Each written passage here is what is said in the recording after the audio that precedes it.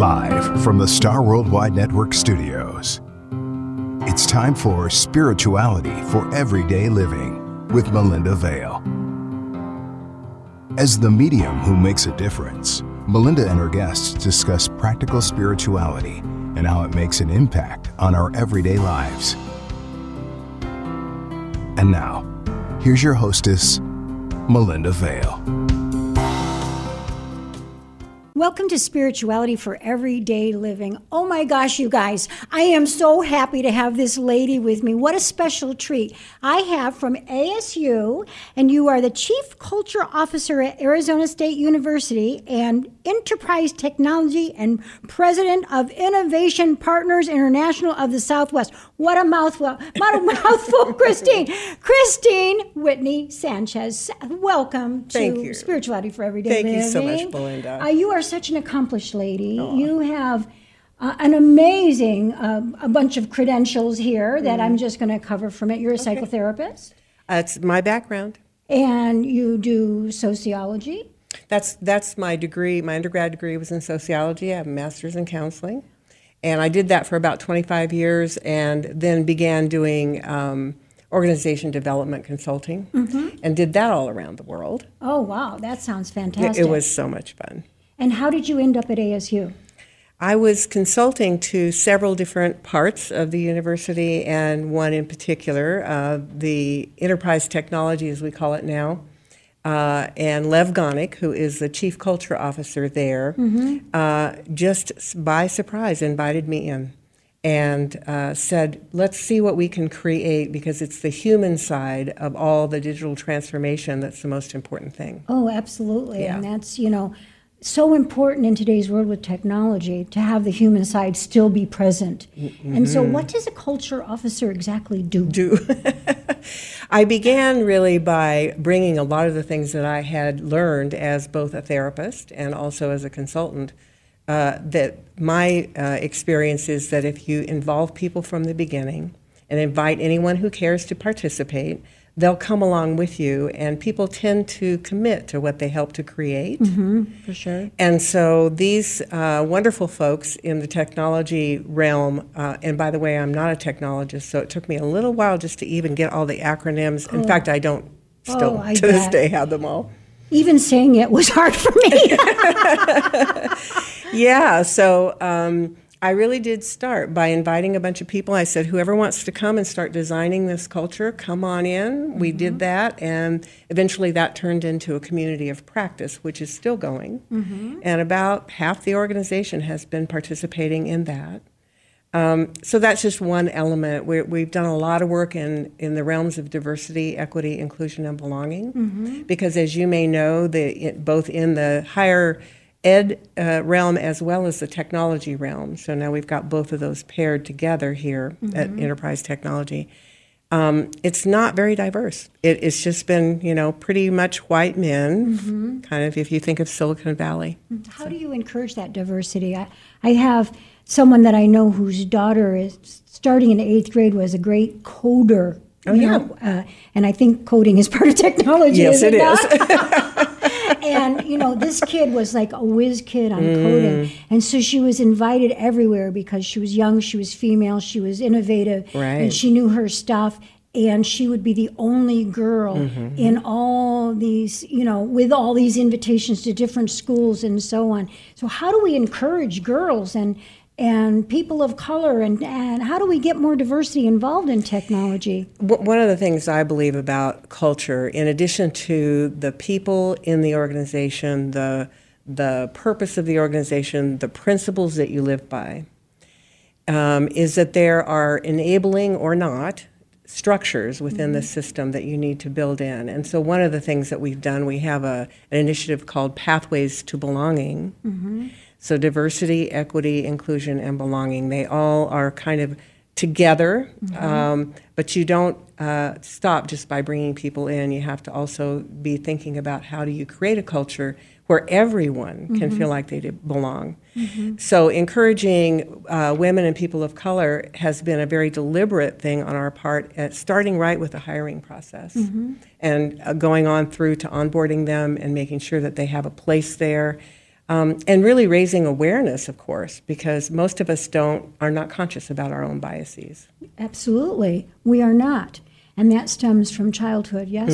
You know, Yeah, how very we were much so. raised and what... It's you all know, that programming. all that programming. So I am of a generation that, you know, we were beauticians or secretaries or Right. teachers. Right. Or nurses. Right. But, you know, never anything. And, you know, none of us had aspired to be rocket scientists. That's right. You know, that's for sure. Or how rare a female architect is in today's world. Or, you know, how rare, you know, engineering still is a male-dominated field. Even biomedical engineering is still somewhat, very much so, you yes. know, dominated by men. So I think that we've got to start opening that up because, after all, that's what spirituality is being inclusive and collaborative and allowing everybody to participate together in a singular focus, which is the betterment of mankind, so to speak. That's right. So, you know. The human-centered part of technology is very important to me and to all of us.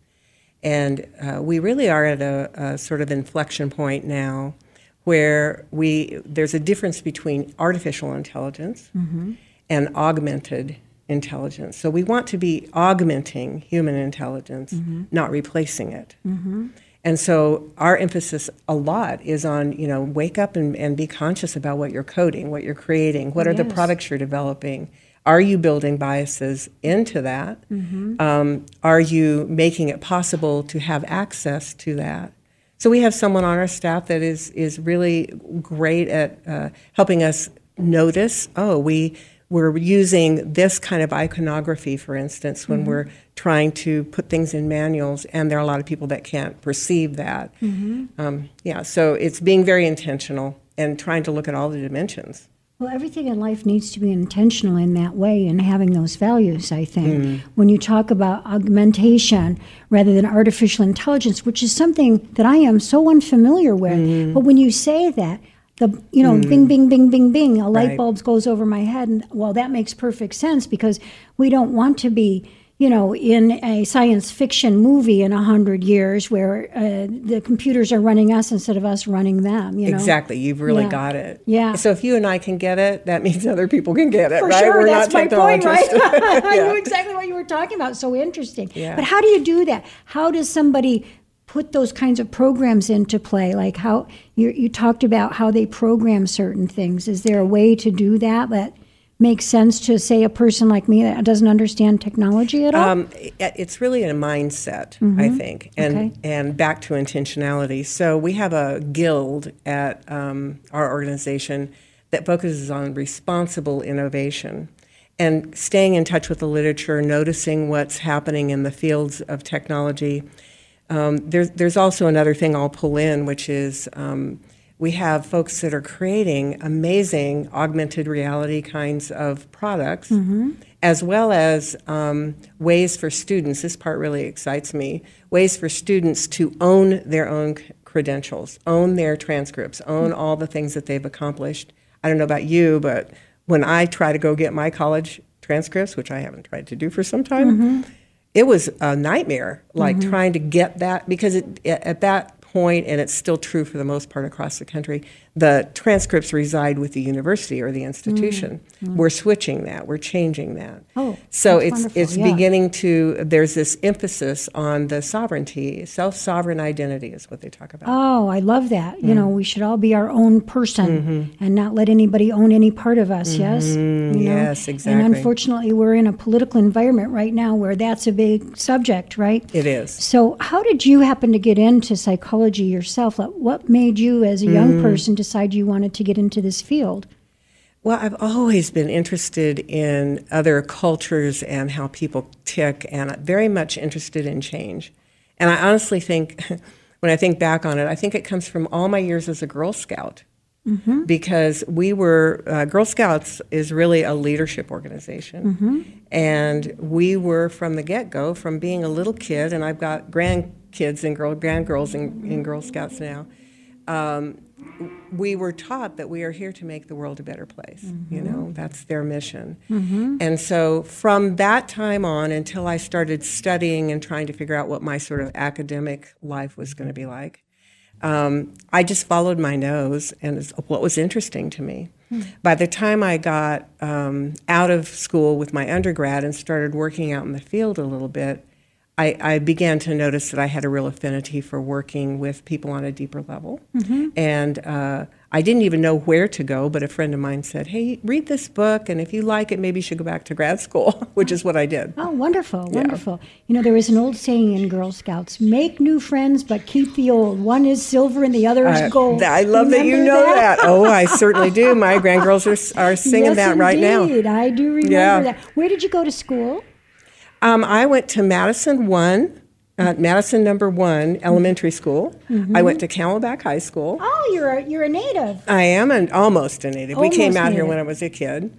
Then I went to Texas Christian for a year, and I graduated with my undergrad at the University of Hawaii in Manoa. Oh, you spent some time in Hawaii. That was quite wonderful. That must have been interesting for you, since there's a lot of blending cultures in Hawaii. You got it. That's exactly right. You know, there's so many blending cultures in Hawaii, not just the native Hawaiians, but the Japanese culture and the, Filipino culture and all, what is it?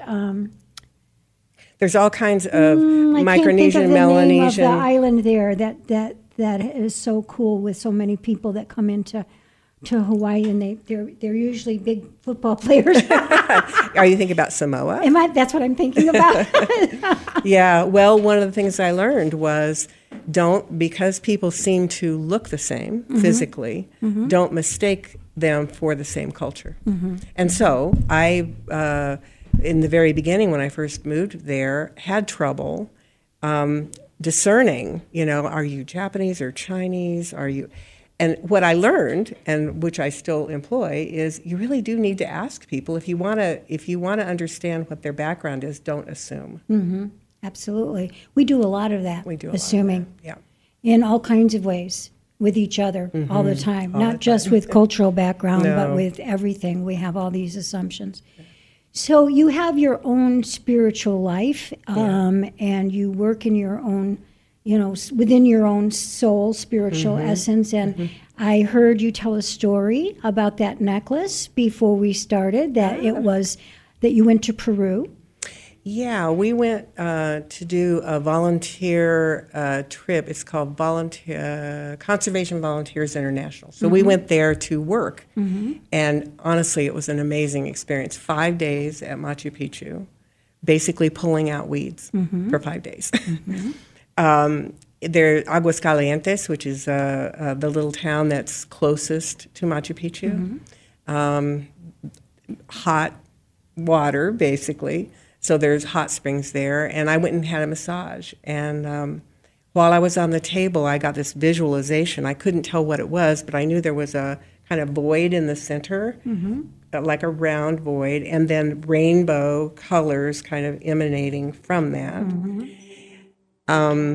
So I didn't know what it was, but I just, tucked it away. And when we finished with the massage, I went down the street, and there was a jewelry store. I walked in there, and there was this piece right there. Yeah, like I precognitively picked out my jewelry. Interesting, because it has the colors of the chakras, and Deepak Chopra, for example, talks about meditation that you drop into the gap or the void, which looks like a circle, and especially when you're transcendental meditation, you should drop into that gap and still be receiving information without even recognizing that you are. So that's a pretty cool story. Thank you. So where else have you been? Hawaii, Peru, and...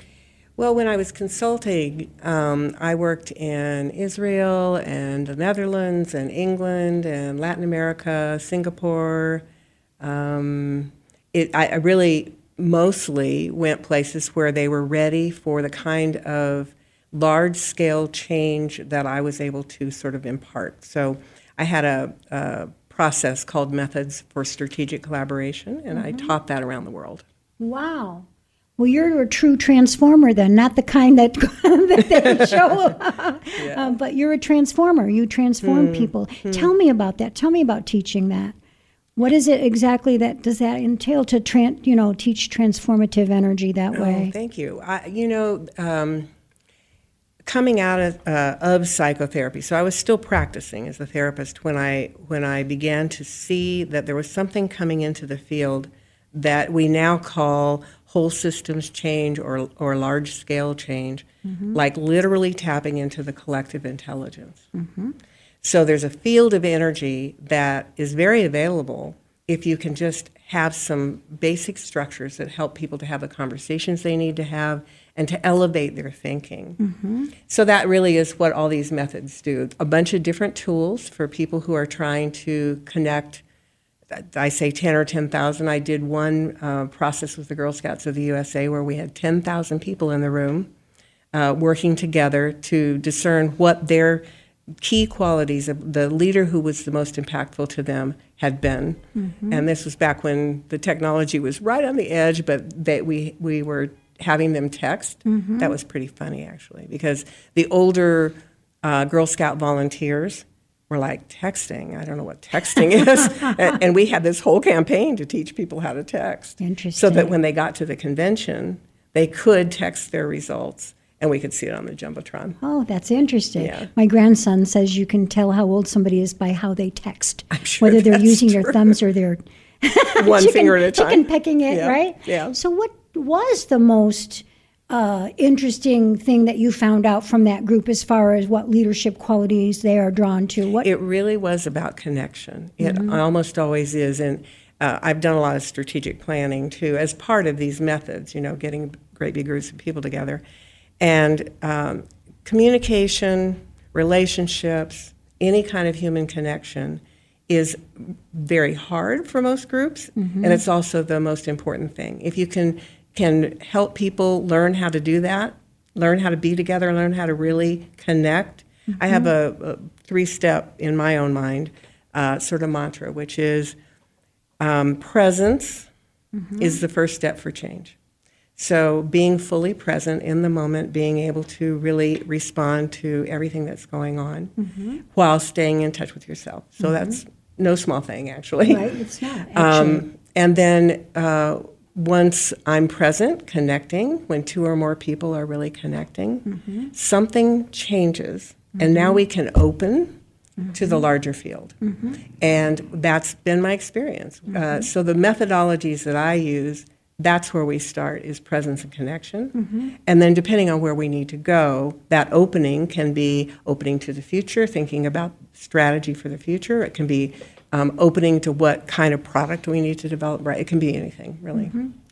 It's interesting when you talk about it, because I think to myself, as a spiritual life coach, that's basically what I'm teaching people to do, is to be present and to connect. But first to themselves. So many people are not connected to themselves. They have no idea how other people perceive them. They have no idea who they really are. They're not present to themselves. They're dragging energy from the past, usually from a trauma, creating the present, making the future with it without recognizing it. And I wonder if we had like a visual of how energy works. Like I can see people's auras, but if we could all see the energy of how people connect, it would be amazing to them. Wouldn't it? Because here we are connecting because I feel your warmth, I feel your dedication to what you do, I feel that it's still exciting to you. It is. And that it's something that is purposeful in your life, and it allows me to connect with you and to exchange that energy.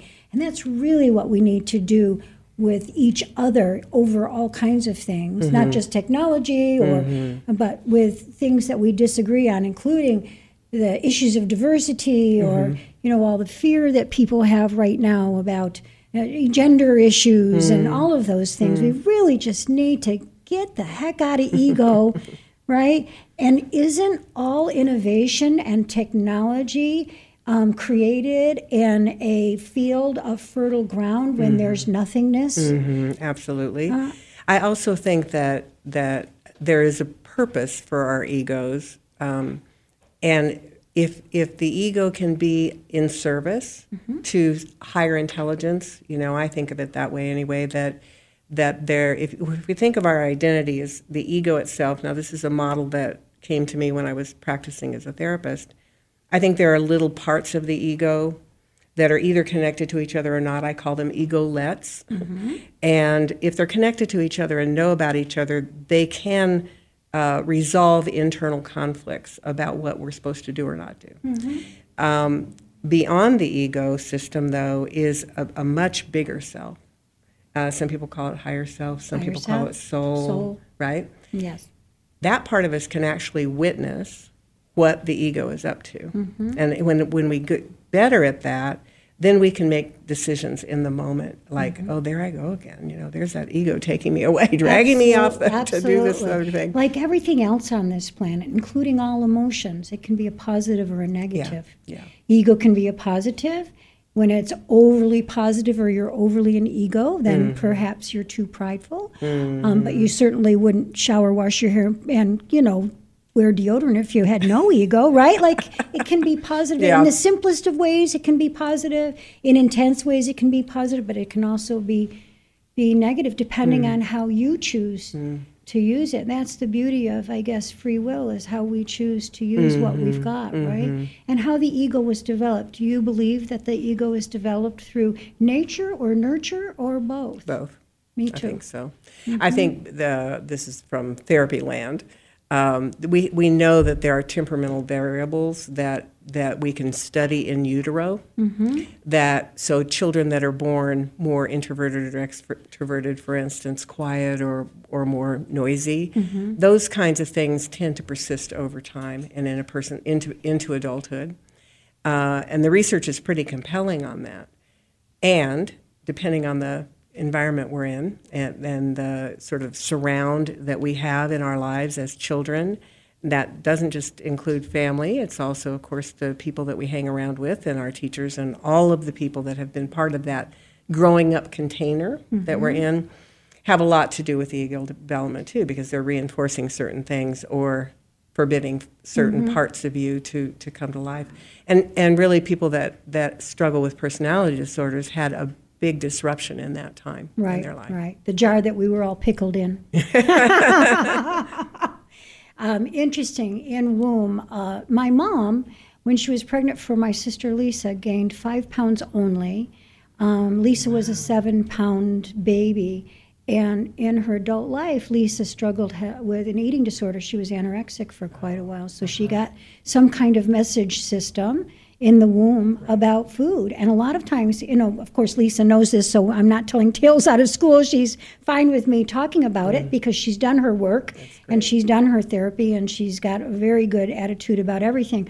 But it was interesting for her to go all the way back to the womb to look at that and what that meant to her, because we can get a lot of messages, even, as you said, in vitro, that we're not even aware that we have gotten. Oh, for sure. I have been around a lot of young women who had pregnancies during COVID, and it was very worrisome to them what was happening for that little baby as they were growing when there's so much fear around. What do you think was the biggest punch in the gut for us as a whole society and the collective with COVID? I really think it was a very strong message. Hey, wake up. You're not in control. And if you think you can run everything yourself, you're mistaken. And so I think it did send a lot of fear through the human nervous system. Yeah, all of a sudden we became a bunch of electrical live wires. That's how it felt to me in my life coaching world. Interesting, yeah. You know, that all of a sudden now there was a lot of live wires and a lot of fear, and people, of course, I'm in the grief business, talk to the other side all the time, and now I've got people saying, was it my fault? Did I bring it home? I got it too. Oh, yeah. Why did he die and I didn't? Why did she die and I didn't? You know, why, you know, would he know or would she know that I was there in my thoughts because they wouldn't let me in the hospital? How could they die so lonely? And in the collective consciousness, I can't help but think it alters our consciousness in some form or fashion. And as we stay present in the moment and start getting back to that reconnection place where we need to be, we've got to keep in mind that maybe those things happen on this planet for us to reconnect, to stop being in fear, and instead of engaging in the fear process, Right. Kind of come together through the fear process so we can stop it from happening again. And I think in your field of endeavor, that technology actually is a big deal when it comes really to is a big deal. how we live our lives in or out of fear on the planet, right? I was really touched, amazed, blown away, really, by what happened. We went home on March 17th, and within about a week, those folks that work in educational technology, like how we deliver our education, they had pulled everybody at ASU. We have 160 this year, 1,000 students registered at ASU. So then I think maybe it was 130,000 people and faculty who, many faculty weren't ready, or they didn't think they were ready, but they had to go to Zoom. They had to go to delivering in a whole different format. Oh, yeah. And so for people that are naturally extroverted, that was a little bit easier up front because they could be kind of on the screen, so to speak. It was really hard. And we had a time deciding whether we were going to encourage, certainly not mandate, but encourage people to go on camera all the time because it's exhausting, especially if you're an introvert. And we have a lot of introverted folks in the technology field. They're very much needing that space to feel safe. And so, yeah, we ended up leaving it up to everybody.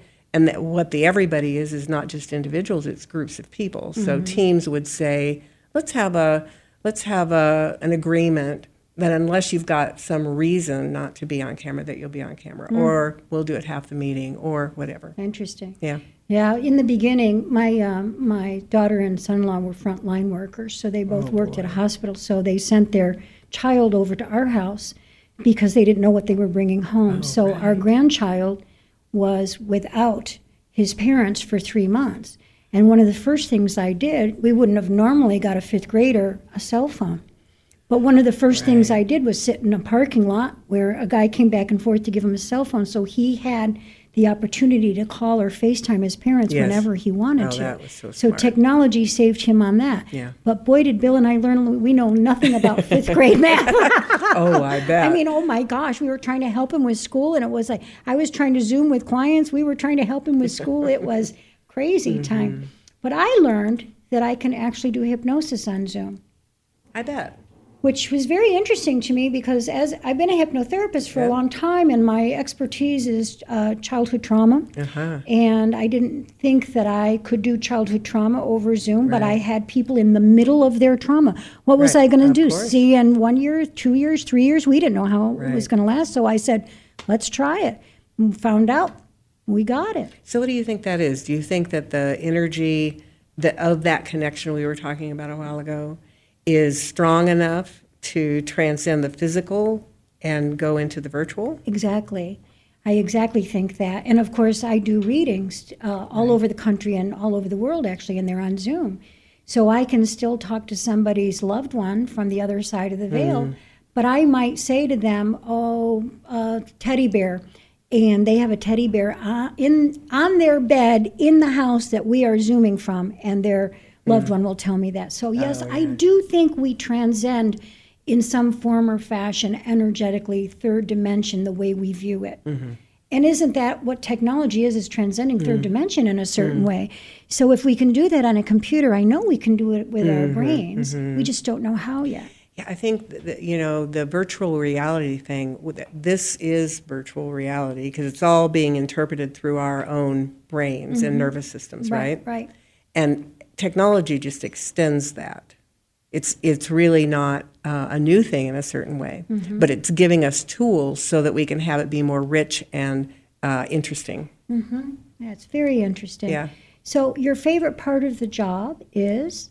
Ooh, what a great question. I get to work with some of the smartest, most heartful people, which was a surprise to me, honestly. I had a preconception about folks in technology as being all in their heads all the time. And that's not to say they're not super smart. They are so smart. And they are such good human beings. And once I realized that the way I say it is, they're like the Trojan horse because they're out there touching people the people that work in desk side, for instance, and help people with their computer issues. They are directly extending something that is very heartful for them. They love it. They love what they're doing. They really love to help people. They're doing that, and the people that are receiving it have are surprised often at how personable and how sensitive and open to that connection that they are. So the Trojan horse part is they go out throughout the whole entire university, and nobody would suspect that they're bringing their heart into the work so much. I love that, because going back to what we were talking about, ego versus soul or whatever, if you're just headful, then you're an ego. But if you're if you're heartful and headful, then you've got that balance that allows you to be able to connect in all kinds of ways, right? I think so. Out of all the countries that you have been to and all the different cultures that you have viewed or studied, what is most fascinating, or what is the coolest, neatest story that you have to tell us about your travels or a different culture? Gosh. There really are so many. The one that came right up, though, was when I was working in Singapore. I found out that when the country was formed, basically, and remember, it's essentially a dictatorship, but as my expat friend said to me at one point, sometimes democracy is overrated. They very deliberately created a system. There were 8 primary cultures there in Singapore, 8 different language systems, all of 8 different religious systems. And they made, this is that enabling structure I was talking about earlier. They created a system where the housing, which is almost all public housing in Singapore, because have you been to Singapore? No, I haven't. It's built straight up. It's a tiny little landmass. And so all the growth is up. And it's very expensive, and so most people live in some kind of public housing, even people that are doing quite well. And it was mandated that they had to have sort of the per capita representation of all 8 groups in every public housing facility. Interesting. So they live together. And then as my friends over there said, and then on the weekends we go to our temple, or we go to our church, or we go wherever we would normally go and have that kind of cultural experience. But from the time a child is, born, they are starting to interact with these other cultures. Interesting. And it's a very powerful mixture. Oh, it is. It gives a whole new meaning to like-mindedness, doesn't it? It really does. Because that's unfortunately maybe where we have the biggest problems, that we stick in a certain socioeconomic group and don't, kind of look beyond where we are to see what else is out there. Right. Yeah. What was it like for you in Holland? And did you? You so read my mind, Melinda. That's right where I went. I was teaching these methodologies at a conference that was held in a beautiful Catholic monastery. And it was right around Christmas time, and the choir, the a cappella choir, was practicing. So it's an ancient kind of a structure, all the big, thick walls, very cold. It was very cold. I was cold the whole time. And I was just walking around because the participants were having their dinner, and I was just needing some space for myself. So I was walking around in the cathedral, and here comes this music. Oh my God, it was so amazing. And it felt like I was transported back in time, honestly, because they were very much into what they were singing. They didn't even notice me. And the sound that was reverberating in that cathedral was precious. Amazing. Yeah. Maybe music is really the universal language. Maybe that's why Close Encounters with their technology did the dee. Yeah. Maybe we should pay more attention to that. I kind of feel that there's an orchestration of musical energy in our body. And that when we have something off, whether it be mentally or physically, any kind of dis-ease, discomfort, whatever, it just means that one of the sections of your orchestra is off key, and you have to figure out how to get it back in sync with the rest of the band. That's beautiful. So that, and you're the only one that's leading. You're the maestro. So you're the only one that can make that difference. And even though doctors are important and everything, we have to make sure that we are using every tool within us and who we are at every level of ourselves in order to find the best way to orchestrate a healing within us. So another piece from Singapore is Confucius started some of this, and then the Taoists have really brought it to life in today's world, I think. That really well-being is all about harmony. So it goes right with what you're saying. Yeah, absolutely. And again, I think that's what your job is to teach harmony between the technological community and perhaps the rest of society, so that it's orchestrated in such a way where it's not taking over, but it's really a contribution and an attribute rather than a detriment. I think that's maybe what your job entails. Is that, I think that's a very nice way to put it. I hadn't thought of it that way. Yeah. Have you had something in your life that has been an aha moment for your own spirit? Like, have you had something that you went, that's like when you were young or anything along those lines that caused you to be the spiritual? I can tell, I can feel you as a spiritual individual. So, well, I don't know if it was a moment, but I know that in my developmental journey, becoming an adult, I had really rejected the religion I was raised in because it just never did fit for me. I didn't resonate with it. And so for a long time I thought maybe I'm just agnostic or whatever.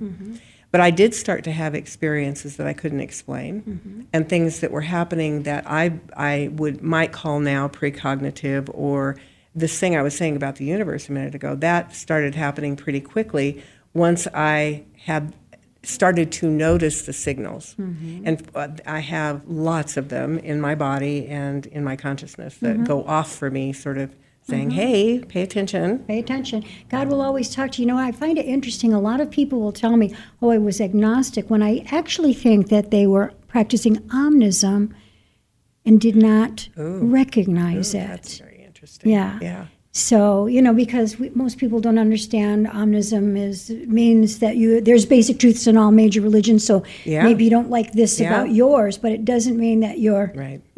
That is what I ended up seeking. There's a wonderful story, and I do tell it in the large scale work quite a bit because it seems apropos to me to what is happening at the university. So there's a mountain range, and villages all around the base of the mountain that are far enough apart that they don't even know that the other villages exist. Or maybe there's an itinerant that goes from one to the other, and they know there's something over there, but they don't know much about them. They all have their own cosmologies, their own worldviews, and understanding of this world and others.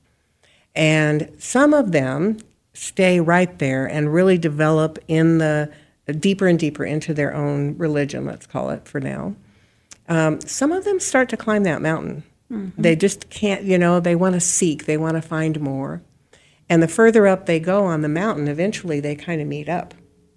And the people that are meeting up at this higher level are actually more connected with each other than they are with their villages. And I do see that happening. I think that's what's going on, or at least it's one of the things that's going on in the world today. I think that's a very interesting story. You know what popped into my head, though? It shows you what a grandma I am, is the Groods. Remember that Disney movie, The Groods, where the boy came and introduced to the cavemen not to run into their cave? Yeah, right. Remember that? Right. Interesting. Well, Christine, we could just talk and talk and talk. I just loved having you here today. Thank you. Really fun. And if people want to know more about your program or more about what you're doing, how do they get a hold of you? My name is a long one, I know that. In fact, it's been a long one for a long time. All my names have had 23 letters in them. Oh, wow. That's got to be whatever reason it must be, yeah. It's christine.whitney.sanchez@asu.edu is my email address. Wonderful. And I would love to hear from people. Oh, good. I'm glad. Yeah. Well, I want to thank you so much for joining me today, and I'll look forward to having you on again, I hope. Oh, great. I'd love to, Melinda. Thank you so much. My pleasure. We'll see you again. Okay.